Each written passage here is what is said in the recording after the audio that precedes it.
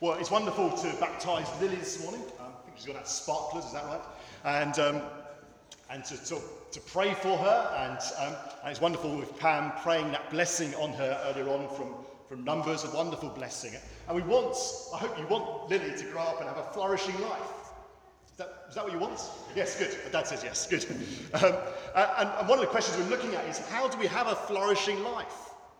And the Sermon on the Mount that we're looking at, Matthew chapter 5 to 7, is Jesus teaching about how to have a flourishing life. And he begins by saying, blessed are. 9 times he says, you're blessed, you're flourishing life. And the implication is that you need to listen to what he's saying and put these words into practice to have a really flourishing life. But Jesus says this, he says, blessed are those who hunger and thirst for righteousness. And then in our reading this morning, verse 20 says, for I tell you that unless your righteousness surpasses that of the Pharisees and the teachers of the law, you will certainly not enter the kingdom of heaven. In other words, you certainly won't be one of my people. You won't have the blessings that God wants to give to you. And I wonder what you feel like when you hear that word righteousness. It's not a very popular word these days, is it? Why do people reject this whole idea of righteousness and often reject Christianity because they don't want to take on this idea of following God's laws, doing God's will? That sounds like that's what righteousness is all about. Well, so often people reject it because they don't want to be restricted by righteousness. They say righteous living will restrict me. It sounds like it's going to be boring. It sounds like it's going to stop me having fun. It sounds like even it's going to be oppressive, it's going to be bad for me, it's going to be the opposite of flourishing, because I can't do this or that, I can't flourish in life. And often that's the way people see it these days. Following God's laws will be restrictive. But secondly, when people think about righteousness, they often think about self-righteous people who judge you. Maybe your experience at church is coming along and hearing someone saying, you should do this, you should do that, and thinking, well, I don't do that, I feel a bit judged, I feel a bit condemned. And certainly it's easy to find people that may look down on you because they think, well, I'm doing what's right, and you lot are just rubbish. And you can feel judged by that and condemned by that. That's why often people reject the idea of righteousness. But also, and thirdly, righteous teaching, sometimes people say, is bad for my mental health. It's quite a thing these days, isn't it? What's good and what's bad for your mental health. We spotted that as a real trend at the moment. And again, sometimes people think, well, if people are talking about what you should do in life and the way you should live your life, and a lot of people say, well, that's condemning me. It's sort of saying that I'm not good, I'm a failure, I've messed up. It's making me feel guilty, and that's making me feel bad, and so it's making me feel depressed and down. And so again, people reject righteous teaching because they say it's bad for our mental health. So that's why many people today reject the whole idea of righteousness. And yet Jesus here is saying very clearly that you need to listen to this idea of righteousness. It should be something that you're running after, to live a life that follows God's ways and God's laws. So how do we answer this question about why people reject righteousness? Well, the answer, as for all answers in Christianity, is Jesus. Okay? If anyone asks you a quick question at Sunday school, the answer is always Jesus. You might find that. Anyway, so the answer is Jesus. But Jesus, you see, smashes these stereotypes. Jesus really deals with these issues. And firstly, let's start with the last one, the idea that following righteous ways is bad for your mental health. Well, Jesus comes along and he's saying, look, what I want to do for you is show you that you're not far from being condemned. When you come into the kingdom of heaven, when you come to follow me, what's actually happening is you're finding forgiveness. The guilt you have is being washed away. You have a sense of peace. You have a sense of reconciliation with God, of God's love for you. And as you read through Matthew's gospel, it stresses this idea. So right back in the story of Christmas, when the angel appears to Joseph, he says he's called him Jesus because Jesus means he'll save the people from their sins. And right at the end of the gospel, when Jesus is about to die on the cross, he's sharing a special meal with his friends. And to explain why he's about to die, he says, this is my blood of the covenant, which is poured out for many for the forgiveness of sins. You see, when you really understand the heart of the Christian gospel, when you understand that you're loved by God so much that despite your sin, despite your messing up, God sent his son to die on the cross for you. Then rather than feeling rejected, you feel loved. And it helps against any form of mental illness or mental health problems. Secondly, Jesus smashes the stereotypes because Jesus welcomes sinners. He welcomes the kind of people that would have been condemned by the self-righteous to come to him. Matthew, who wrote the gospel, started off as a tax collector. And the people of his day looked down on tax collectors, the righteous people. And when Jesus came and he called Matthew, he then had a party with Matthew and all Matthew's mates. And his mates were a bit dodgy, prostitutes and tax collectors, people after money and selling themselves for money and so on. And the righteous people of Jesus' day came along and said, Jesus, how can you talk about righteousness and hang out with these sort of people? But Jesus says this. He says, thank you. Go and learn what this means. I desire mercy, not sacrifice. For I have not come to call the righteous, but sinners. Jesus stresses the need for righteousness more than anyone else. And yet he welcomes people, no matter how bad, how messed up they be. He welcomes them to be part of his kingdom. And thirdly, Jesus smashes these stereotypes because Jesus is offering life to the full. He's offering abundant life. Jesus says, rather than following lots of rules and having lots of restrictions upon me, he says, come and follow me because my burden is light. My yoke is easy and my burden is light. And Jesus proves that he can offer life in a way that no one else can. When they crucified him, 3 days later, he rose from the dead. That's what shows that this Jesus is the person you really need to listen to. That shows that Jesus can offer what no one else can offer. He can give you hope beyond. It means you don't have to be worried about coronavirus because even if you die, you'll have a better life beyond. No one else can offer you that. Only Jesus. He's offering abundant life. Life that's eternal. Life that's full today as well. Jesus' life is he smashes the stereotypes that people look at when they reject this idea of righteous living. And yet Jesus is very clear, isn't he, here in Matthew, in the Sermon on the Mount. He's calling us to live righteous lives. Blessed are those who hunger and thirst for righteousness. And for I tell you in verse 20, unless your righteousness surpasses that of the Pharisees and the teachers of the law, you will certainly not enter the kingdom of heaven. So what does he mean here by surpassing the righteousness of the Pharisees and the teachers of the law? What kind of righteousness is Jesus really talking about? You see, if you lived in those days, the Pharisees and the teachers of the law were the people that would go around and tell you that you should live a righteous life, you should follow all the rules. They carefully studied the Old Testament and tried to work out exactly how you should live. So when it says don't work on the Sabbath day, they told you exactly what you could and what you couldn't do on the Sabbath day. And they had hundreds of different rules to explain all that. They were really enthusiastic to live according to all these different rules and regulations. If people ask who do you think is living a righteous life, they'd say, well, the Pharisees and Sadducees, the teachers of the law, they're the ones really going for it. They're the ones really that are trying to live a good life. But Jesus says that they've got it totally wrong. Jesus says their form of righteousness is not enough. You need a different kind of righteousness, a greater kind of righteousness. So let's look at the kind of righteousness that Jesus talks about. Firstly, Jesus says that this must be a biblical righteousness. He says that in verses 17 to 19. He says, do not think I've come to abolish the law and the prophets. He's talking there about the Old Testament. I'm not coming along and saying you can ignore all that now. Rather, he's saying I've come to fulfill it. Jesus comes and he actually lives out the Old Testament in a way that no one else does. Jesus comes and he shows us what the Old Testament was really pointing to, really preparing us for. Jesus comes and he shows us how we should really understand the laws of the Old Testament in the past. And particularly in this passage, he helps us to see what it really means to follow those laws. So you might think about the 10 Commandments. And the 6th commandment is, you shall not murder.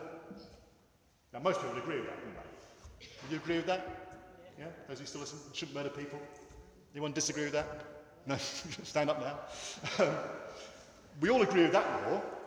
You shall not murder. And that was in the Old Testament as one of the laws that God gave. And yet Jesus takes it further. He says, you've heard that it was said, do not murder, but I tell you something else. You see, Jesus is taking the Old Testament law, but he's giving us a deeper understanding, a deeper interpretation of it, of what it's really all about. He's sticking to the biblical law, but he's taking it further. It is a biblical righteousness. But it's still a greater righteousness. And there's 3 things to think about here very quickly. Firstly, it's a greater righteousness because it's about attitudes and not actions. So the action is do not murder someone. And you can think about not murdering someone and think, well, no, I haven't done that. But Jesus says that's not the issue. Don't think just because you've never murdered anyone that you're in God's good books. Don't think just because you never bashed anyone over the head that God thinks that's okay. What really matters, Jesus says, is what's in your hearts. It's your attitude, not your action, that matters. And the attitude that goes behind murder, what's that? Well, almost always it's anger, isn't it? It's when you get really angry with someone that you hurt them. And mostly when we get angry with people, we just say nasty things to them. And Jesus refers to that sort of racco as a way of being nasty to someone. You fool, you idiot. I'm sure we've all said that to people. Jesus says it's your attitude that matters. God sees the hearts. And yet in the blessings he says, it's the pure in heart that will see God. Secondly, the greater righteousness is about affirmative goals, not avoidance of sin. So avoiding sin means avoiding murdering anyone. Most of us can manage that, I hope. Some good answers, sure. But actually, what Jesus is saying here is, particularly in verses 23 to 26, is actually you need to be really positively going out to do the will of God, not just avoiding doing things that are wrong. So he says, look, he says to people living in Galilee who would occasionally, once or twice a year, travel all the way to Jerusalem, which is like, in those days without trains or cars, was about a 2 or 3 day journey. You'd travel all the way to Jerusalem, and there you would offer your sacrifice, and then you'd come home. And he says to them, if you go all the way to Jerusalem, and you're offering your sacrifice, and you remember that someone's got something against you, you remember there's a broken relationship back at home, then leave your sacrifice, go all the way back to Galilee, 2 or 3 days, sort out your relationship, and then come back to Jerusalem, and then make your sacrifice. You see how strongly Jesus is saying how important it is to sort out broken relationships, to sort out problems in relationships, whether it's with friends, family, or even workmates. It's about an affirmative goal, an affirmative person, positively trying to sort life out, not just trying to avoid sin, not just trying to avoid murder that person you've fallen out with. And thirdly, it's about ambition, not achievements. So when you think it's all about following rules and regulations, you might, like the Pharisees and the Sadducees, you think, I haven't murdered anyone, tick. I haven't committed adultery, tick. I haven't lied, tick. You think you're okay. And you think you're better than others. That's where self-righteousness comes in. But Jesus says life with God is not about passing a kind of driving test of life. None of us do that. When you realise that it's about attitudes and not actions, when you realise that actually all of us have been angry at some point, even if we haven't murdered anyone, we realise we're never going to pass that test. And Jesus says, I know you're not going to pass the test all the time. That's why in the Lord's Prayer in chapter 6, he tells us to pray daily, forgive us our sins. That's why he died on the cross, that we can be forgiven. It's not about achievements, but it is about ambition. Jesus says, blessed are those who hunger and thirst for righteousness. That's about ambition, isn't it? A real desire, a real desperation to live the kind of life God calls us to. And so we can come into the kingdom of heaven no matter how bad a sinner we are or be. There's a hymn, Christian hymn that says, just as I am without one plea, Jesus I come to thee. We can come to God just as we are. But Jesus says, your ambitions must change. That's what we talk about when we talk about repentance earlier on in the baptism service. That turning around. We come to Jesus just as we are, but we come to be changed. We come to seek a life that's no longer going away from God, but seeking the kind of righteousness, the radical righteousness of the heart that Jesus is calling us to. And it's only when we have that ambition, it's only when we have that desire to live God's way, and we trust in his forgiveness, that we're truly part of his kingdom. That we truly have those blessings of a flourishing life and eternal life. And when we do that, we find actually, against what people think today, it does give you a flourishing life. This is a flourishing righteousness. It will make you happy in the long term. People often think, if I can go and do my own thing and live life however I want, and that's what's going to make me happy. Well, it might make you happy for a bit, but usually it ends in disaster. Your life falls apart. When you seek to live God's way, you find that far from being restrictive, it's wonderfully joyful. It brings real peace, real security. I was lucky enough to become a Christian as a child at 9 years old, to be sent to church, to be sent to Sunday school, to be called by God to faith then. And I haven't lived a perfect life since then. I still sometimes get angry with people in my heart. There's other things that go wrong. But looking at it, I know that because God's helped me to live a life he calls us to on the whole, my life's been a lot better than many other people that have gone other ways and things have fallen apart. It does lead to a flourishing life. But more than that, it leads to a flourishing life for eternity because God offers us eternal life. And it leads to ultimate security. Positively, Jesus says that if you follow this way, you're blessed. But he also has a warning. At the end of the sermon, he tells a parable. It's one of the most well-known parables, the parable of the wise and foolish builders. You know the story? The foolish man is like the man who builds his house upon the sand. You build your house on the sand, it may look fine. But when the storms come, it all falls apart. And Jesus is saying, look, if you hear what I'm saying, but you don't listen to what I'm saying, if you don't really obey what I'm saying, you don't try and live the way I call you to live, if your ambition is not for righteousness, then life may well go fine for a while. Things may be great. But eventually it will all fall apart. Whether in this life or ultimately in judgment. And do you see how strong Jesus is actually in these verses that we read? Particularly verse 22.